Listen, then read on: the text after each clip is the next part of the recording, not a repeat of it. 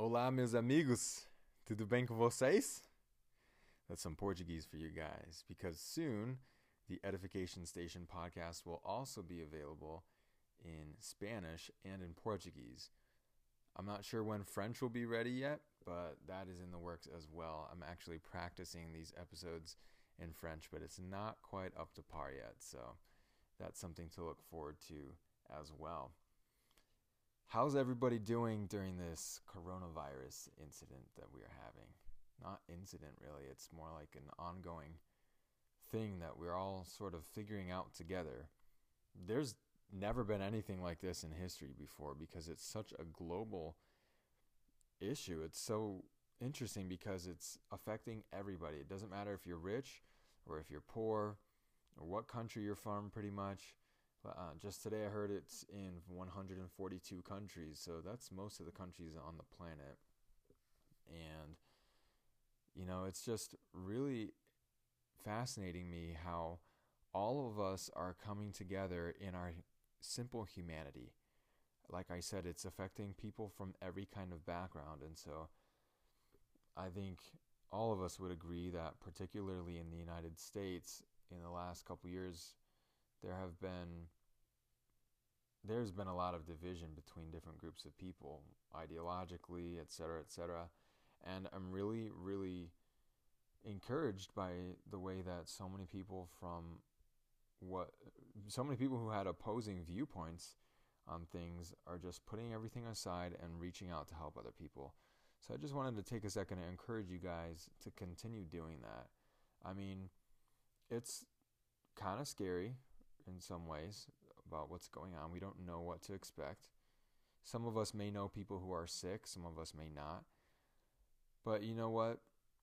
Ultimately, we as Christians, and if you're not a Christian, I just want to share with you some hope that we have. We believe that God is ultimately in control, and He's not just letting the world spiral into despair and into chaos without paying any attention to it.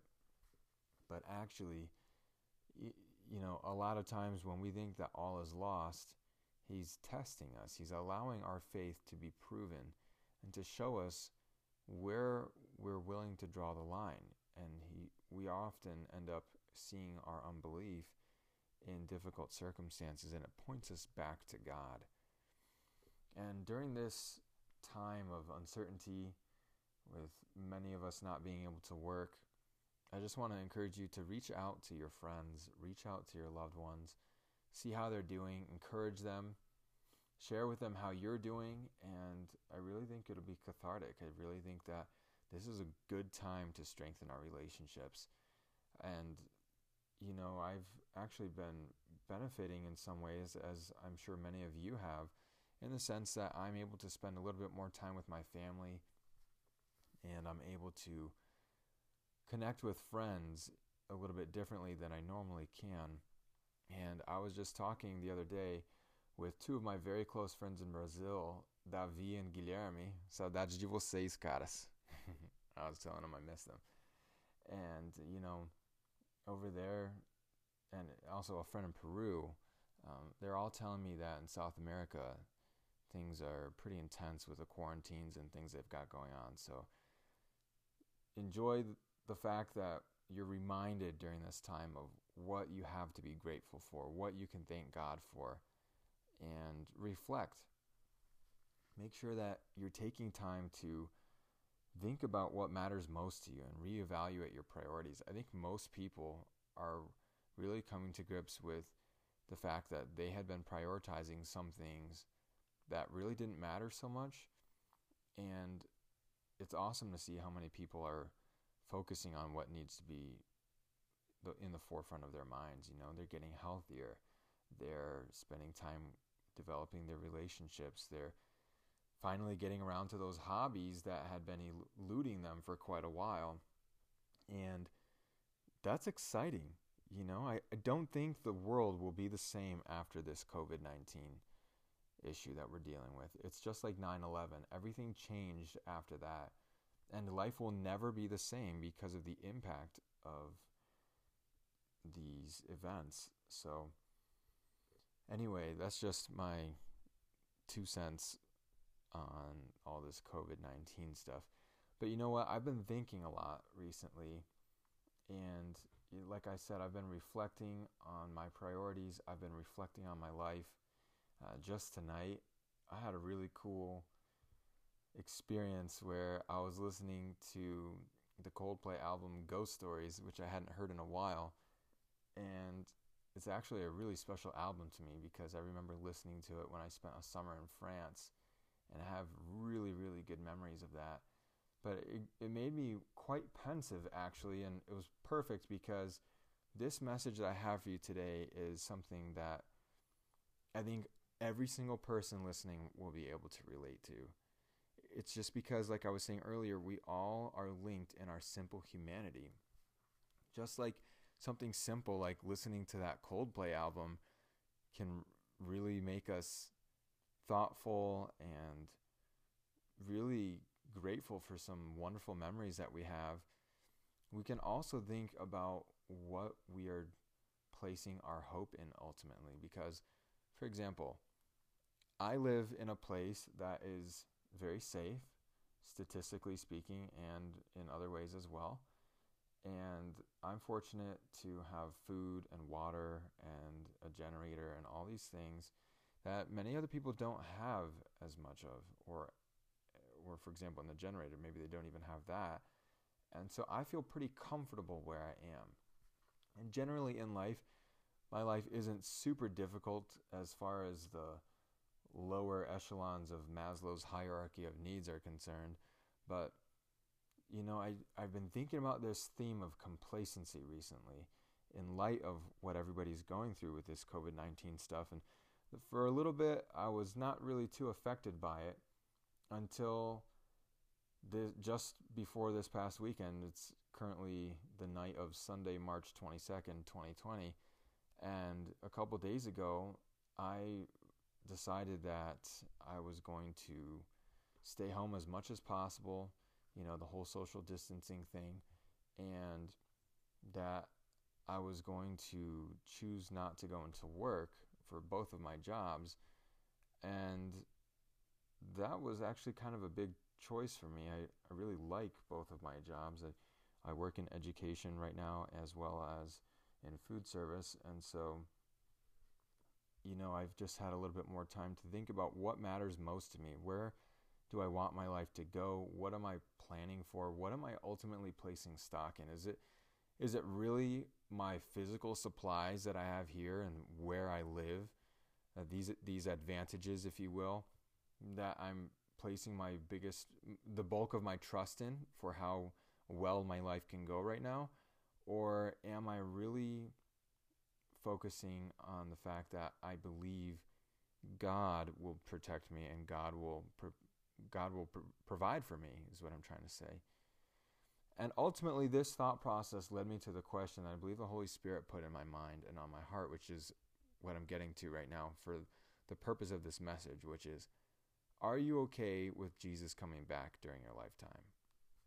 Now, the Christians believe that Jesus will come back a second time to make all things new and to exact justice upon the world and to just recreate everything in a beautiful way. There's a lot more to it than that, but that's the gist of it. We look forward to that moment. At least we say that we do. The three C's, the fundamental tenets of Christianity, no matter what denomination you're from, are Christ, cross, and coming again. Believing that Christ is the Messiah, he's the Son of God. He came and he died on the cross for our sins, and ultimately he's coming again to take us to heaven. And we say that we believe that that is our greatest hope. We sing about it at church. We talk about it, but I don't know about you, but for me, it's often something that I struggle with actually looking forward to, because I like my life here on earth. I'm pretty young still. I'm only 30 years old. I'm not married. I don't have any kids. There are a lot of things on my bucket list that I've checked off, but there are a lot more that I would like to check off still in the course of my lifetime. And no matter what part of your life you're in right now, you can relate to that there are things you want to experience. There are things you want to do before you die. And the question is, are you okay with Jesus coming back before you've done all those things? It's a really serious question, man. If you say that you're a Christian, and I'm speaking to myself, you guys, even more than I'm speaking to you right now, because this is something that I've been challenged with in a very deep way, particularly in the last couple of weeks when I've been thinking about complacency. And seriously, are we okay with Jesus coming back before we get to experience those things? Titus, there's a book in the New Testament called Titus, and there's a verse in there that calls the second coming our blessed hope. I would argue that for myself, much of the time, though I profess to be a Christian, the thought of Jesus coming back before I get to experience many of the things I would like to experience is not a blessed hope. It's frankly an inconvenience. And that thought has been blowing my mind recently because it's so ironic. How can I say that I'm truly a follower of Christ and that I'm truly committed to him if I don't even want him to come back? I mean, like, really, I'm sure many of you listening can relate to that. No matter, like I said, what age you find yourself in at this time that you're listening to this. But this is what I want you to think about. What you long for most shows where your treasure really is. And are you so content and comfortable with your life here on earth that you don't want Jesus to come because you don't feel your need for him to come because you're good how you are right now? We don't want him to come back because we don't believe that eternal life will be better than the good, nice, and exciting things we hope to experience in this life. We don't think the relationships in heaven will be better and more meaningful than the ones we have now. C.S. Lewis, the famous Christian author, says that every good thing on this earth is just a shadow of the true thing that God has made. The beauty that we see and experience here on earth is only a broken form of how God intended for it to be. And here's another question for you that I think I'll unpack more in another episode. What would it be like to be face to face with God? I'm not talking just FaceTime or any other, like a Skype caller. A lot of you guys are using Zoom right now for work. I'm talking about face to face. Is that something that you even want?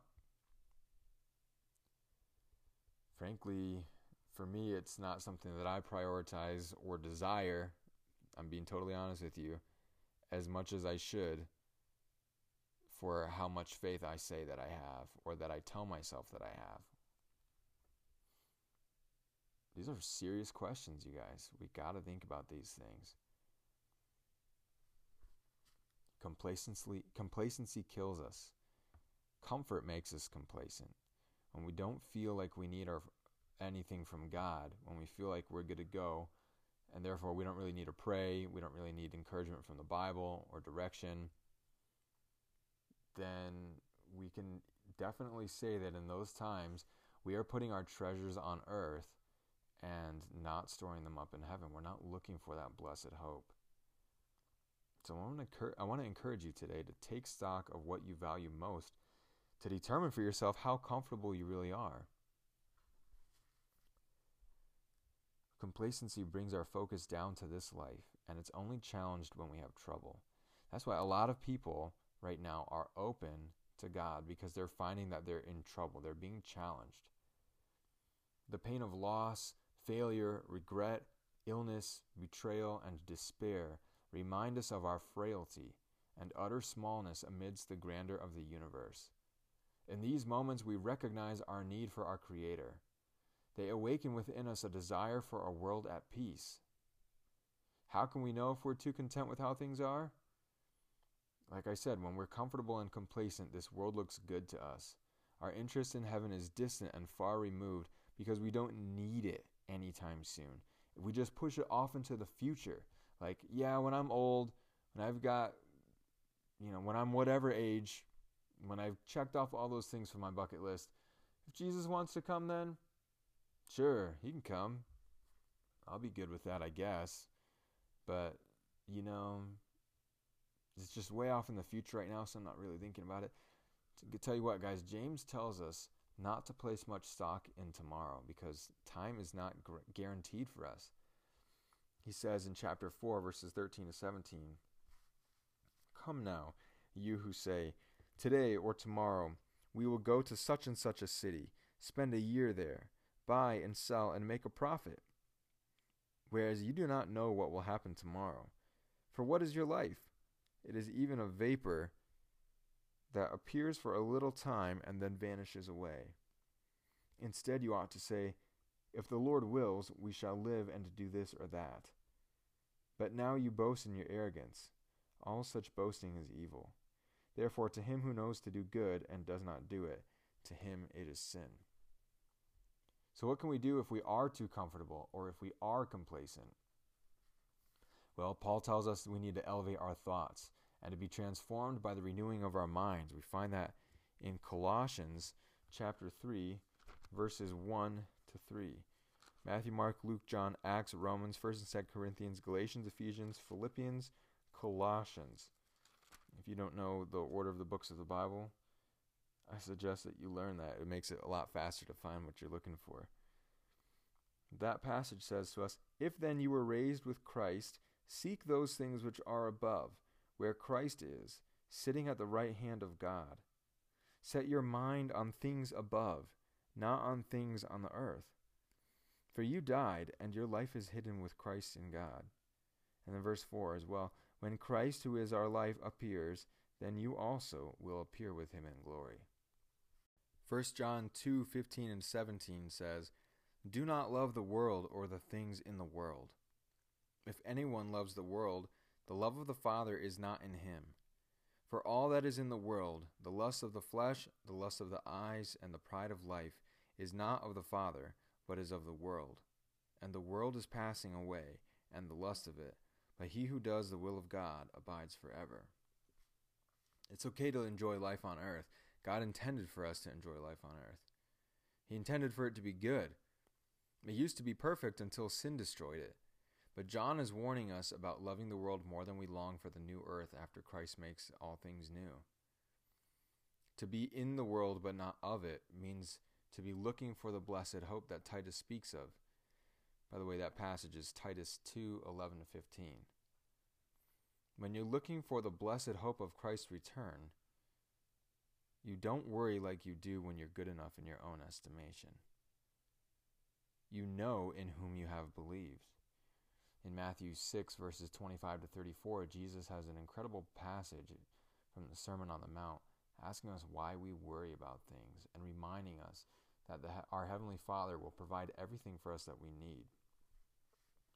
When you're looking for the blessed hope of Christ's soon return, you're confident that the Holy Spirit is working on your character to make you more like Jesus. If you're more like Jesus, you'll naturally want to be with him more. Philippians 1:6 says, "Being confident of this very thing, that he who has began a good work in you will complete it until the day of Jesus Christ." When you're looking for the blessed hope of Christ's return, you have endurance to run the race of faith in this life.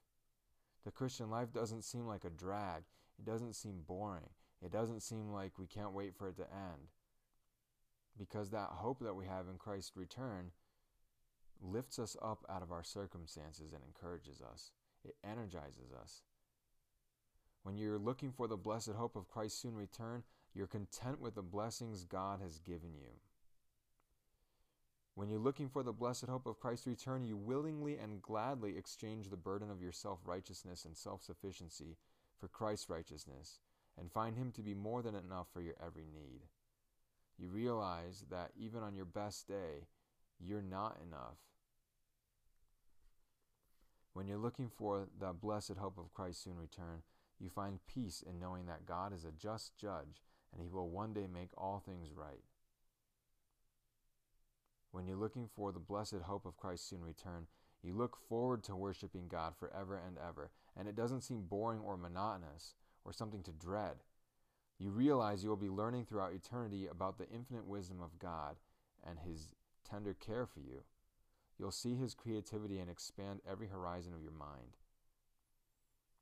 when you're looking for the blessed hope of Christ's return, you see clearly that God is not willing that any should perish, but that all should come to repentance. You see clearly that you don't get to make yourself an exception to God's grace because of your mistakes.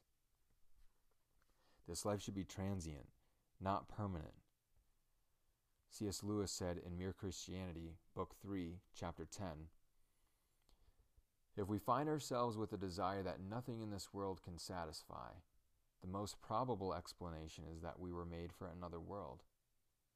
Many of us are trying to quench that desire, to fulfill that desire for something meaningful and satisfying with something that is not eternal, with something that cannot last forever, with something that's not from God." And I like C.S. Lewis a lot, so I'm going to share with you a little bit about the Chronicles of Narnia, specifically the last battle, because I think allegories and stories are super powerful. C.S. Lewis describes a scene at the end where the main characters, a group of humans and noble talking animals, cross over from the corrupted Narnian world they'd always known to the bigger, brighter, and real Narnia. It represents how this world is only a shadow of the good that is to come when sin is no more.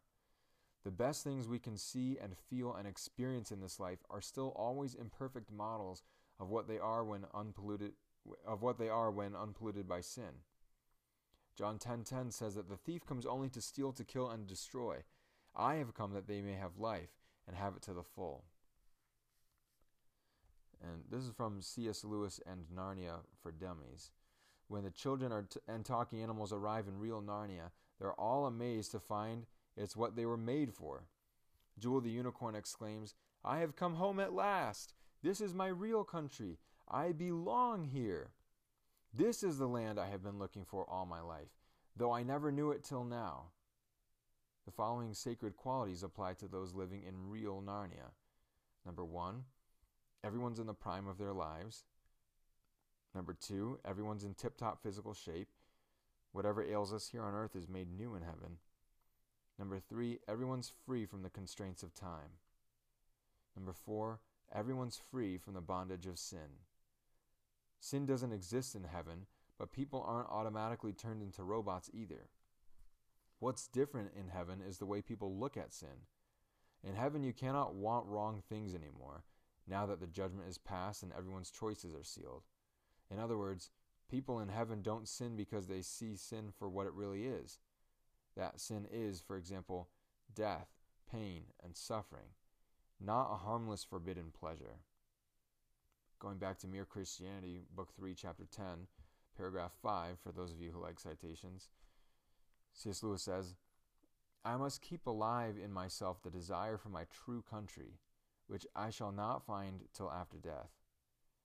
I must make it the main object of life to press on to that other country and to help others to do the same." But at the same time, it is possible for us to become too concerned about what heaven will be like and to spend too much time thinking about the next world instead of carrying out our Christian and civic duties in this world. C.S. Lewis warns against that firmly in Miracles, chapter 16, paragraph 31. "It is of more importance that for you or me today to refrain from one sneer or to extend one charitable thought to an enemy than to know all that angels and archangels know about the mysteries of the new creation." Guys, my appeal to you today is very simple. Isaiah 26:3 says, "You will keep him in perfect peace, whose mind is stayed on you because he trusts in you." I invite you to keep your mind stayed on God, elevated above every doubt and every care that would seek to interfere with the closeness you have with your Savior, looking for the blessed hope and glorious appearing of our great God and Savior Jesus Christ, until we are finally home, not in this shadow of the good which is to come, but in our true home.